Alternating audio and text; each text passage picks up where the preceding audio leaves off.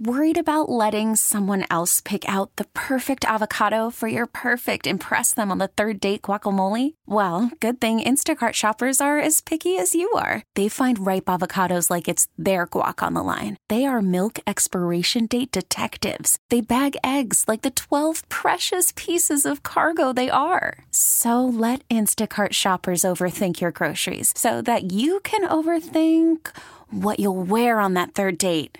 Download the Instacart app to get free delivery on your first 3 orders while supplies last. Minimum $10 per order. Additional terms apply. And Brian Windhorst. Brian, thanks for joining us.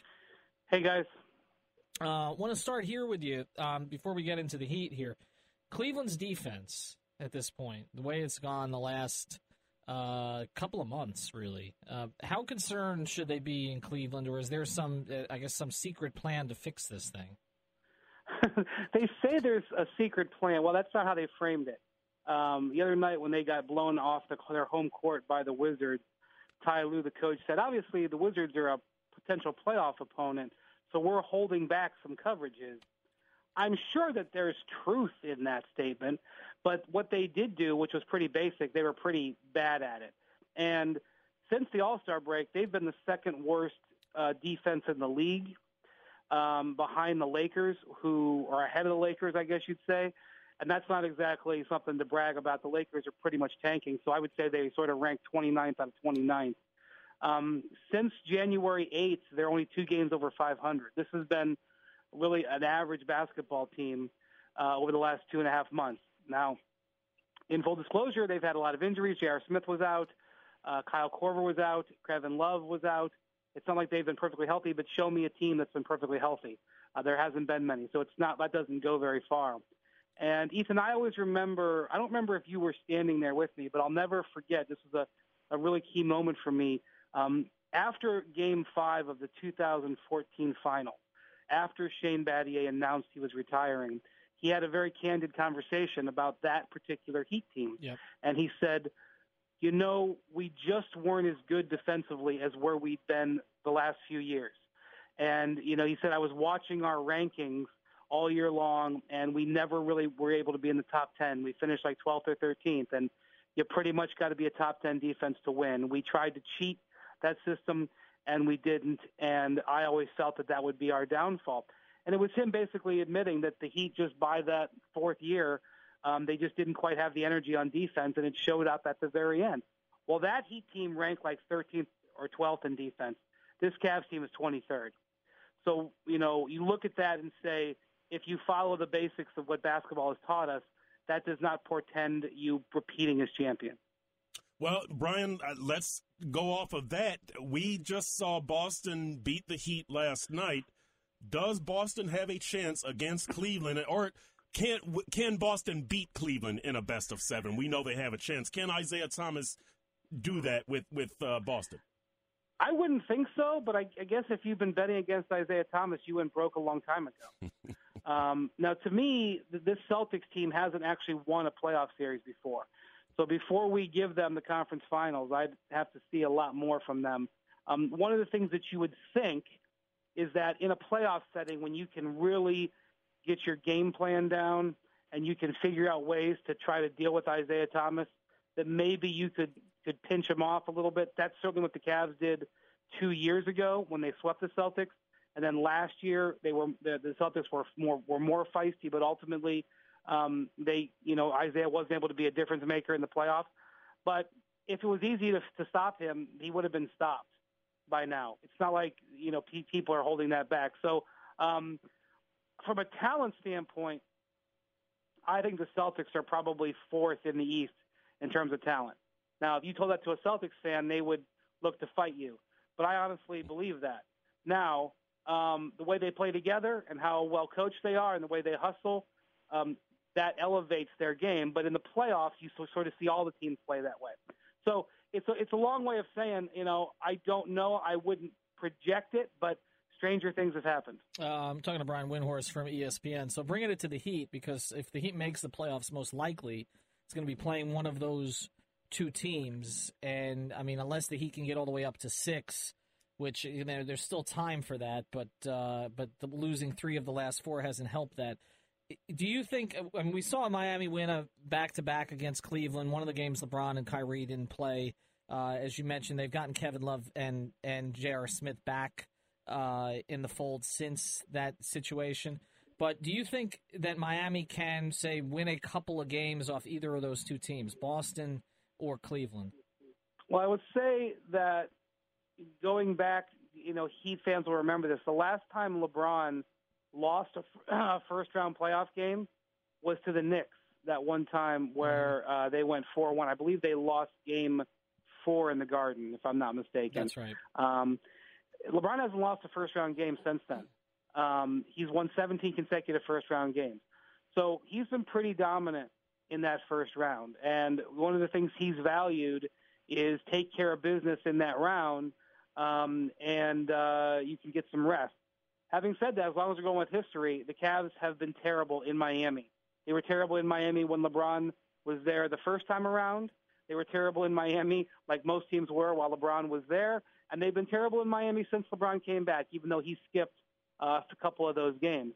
So, considering how well the Heat play at home, and considering that they are going to be, they're going to compete, it would not surprise me if the Heat were able to end that streak of LeBron's wins.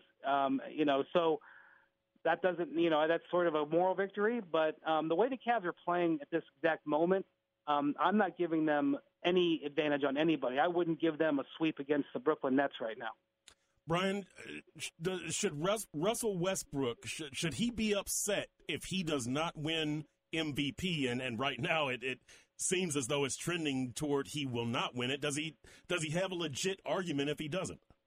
Well, Perk, I'm sure he'll be upset. One of his favorite things to do in life is to get upset. We are in a outrageous statistical season, and it's making it difficult. If we're averaging a triple-double against every season in the last 30 years, it's an incredible accomplishment.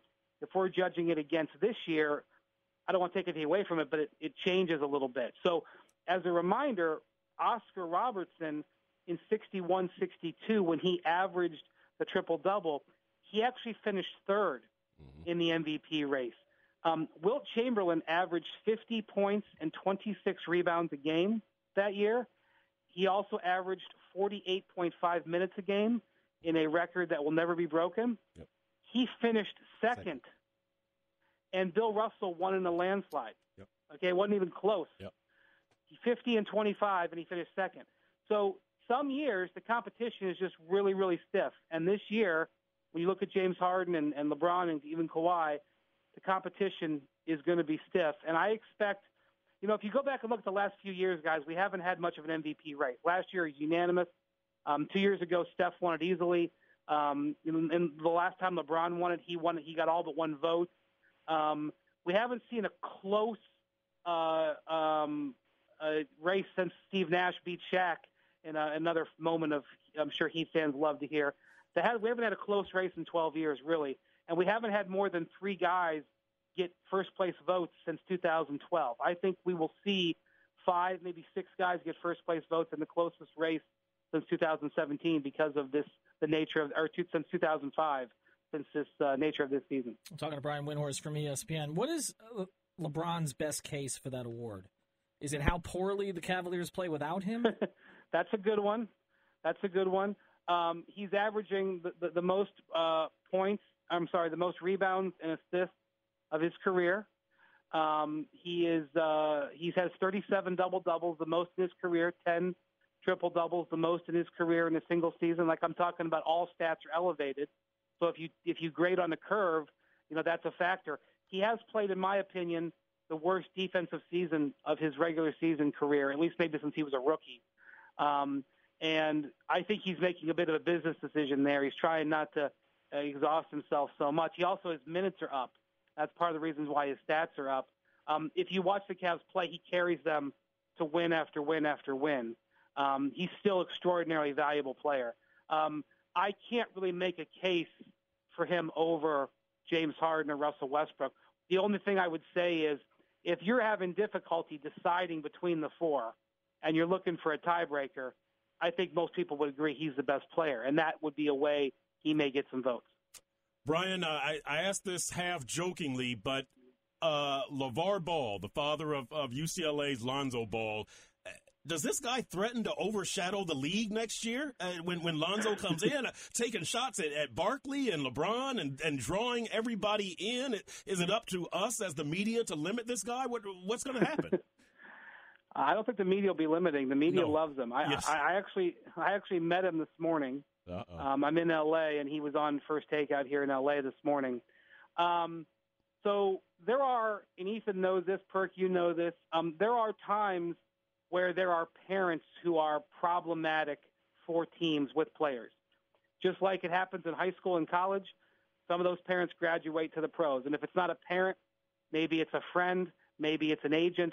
There are, this is part of life in the NBA. In fact, there are probably parents that are more difficult to handle than LeVar Ball is. That's part of the NBA. Where he is different is that he might get on ESPN or he might get on, Fox or the local radio, and he might put not only his son's team on blast, he might put teammates on blast. And that's where this is a little bit different. I think he's actually a method to his madness. We all know him. You're asking me about him, Perk. Yep. Most of America didn't know who he was 2 months ago. So I think what he's trying to accomplish, he's done extraordinarily well. But I do think that it adds a layer that teams don't necessarily like. But let's be honest. If the kid can play, the teams are going to want him, and the kid can definitely play. Brian, what happens with what is your gut on what happens with Chicago and Dwayne Wade this offseason? I can't see him turning that down, that money. That was the big reason why he left. The only way I could see it is if he was to make the money up in some sort of multi-year deal. And I just don't know at this point with his injuries if he can get a high-dollar multi-year deal. I've learned at the end of players' careers, they make decisions that are not based on money. You can just recall Mike Bibby. He left $5 million on the table to walk away to come compete with the Heat. He never made that $5 million up. That $5 million went away. That was an investment. He bought a chance to win a championship. He didn't, unfortunately. At the end of the day, it's Dwayne's money. So Dwayne can do with whatever he wants it. But a big part of the reason he left was to get paid. There was respect, certainly.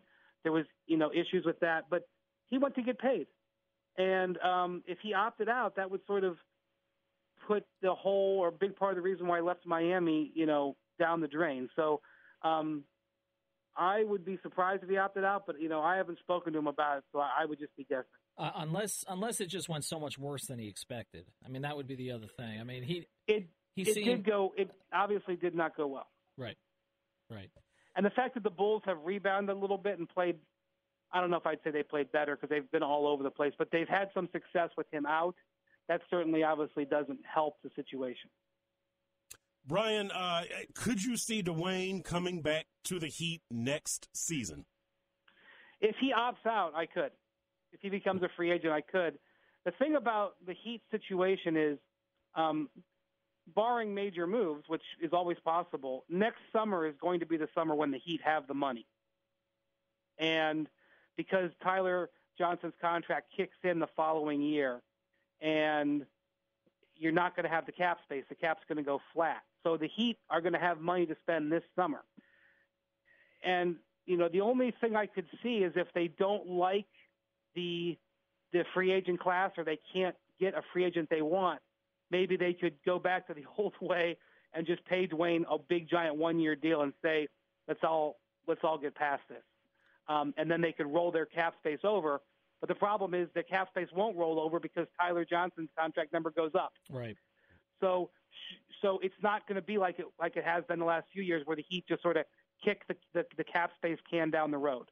So it makes more sense if you're going to only have your cap space for next summer to use that not on a one-year player, but on a player that you're going to keep around for a few years that you really believe in. And I don't think Dwayne fits that bill. What? So if Dwayne's willing to take a lot less money, then of course it's possible. But if he was willing to take less money, I think he'd be with the Heat right now. Right, and of course the decision on waiters plays into this too. just in terms of, whether or not you think that it's real what you've seen from him this season and what he's worth. What do you think Dion Waiters commands in the open market? This is a great question. It's going to be fascinating. He plays at a position of need, and there's a lot of people out there. I think Waiters is going to be a type of player where there's going to be a whole lot of teams that say, no, we have no interest in him. We don't like his game. We have no interest. But there is not going to be a dearth. I mean, somebody will like him, just like the Cavs liked him in the draft, and the Thunder liked him in the trade, and the Heat liked him this year. Somebody is going to like him. So the Heat may not have 5 bidders like they would have had with Whiteside, where they'd have to make the decision on July 1st. But my guess is there will be at least one bidder, one team that really thinks that he can help them, and he's sort of like Victor Oladipo in that regard. When the Thunder elected to pay Victor Oladipo last summer or last fall, they realized maybe he wasn't going to be getting 10 offer sheets, but it just took one. And so I do think Dion will have somebody give him a good offer that will put the Heat on the spot about it. And it'll just come down to their talent evaluation. And, for the most part, they do a great job with that. But I do know this. I know that Pat Riley loves Dion Waiters. And it was a great signing. And if you have Pat on your side, special things can happen when you do contracts. Brian, thanks for taking the time, man. Appreciate it. Thanks, Brian. Take care, guys. All right. When we come back, we'll get to some of the This episode is brought to you by Progressive Insurance. Whether you love true crime or comedy, celebrity interviews or news, you call the shots on what's in your podcast queue. And guess what? Now you can call them on your auto insurance too with the Name Your Price tool from Progressive. It works just the way it sounds. You tell Progressive how much you want to pay for car insurance, and they'll show you coverage options that fit your budget. Get your quote today at Progressive.com to join the over 28 million drivers who trust Progressive. Progressive Casualty Insurance Company and Affiliates. Price and coverage match limited by state law.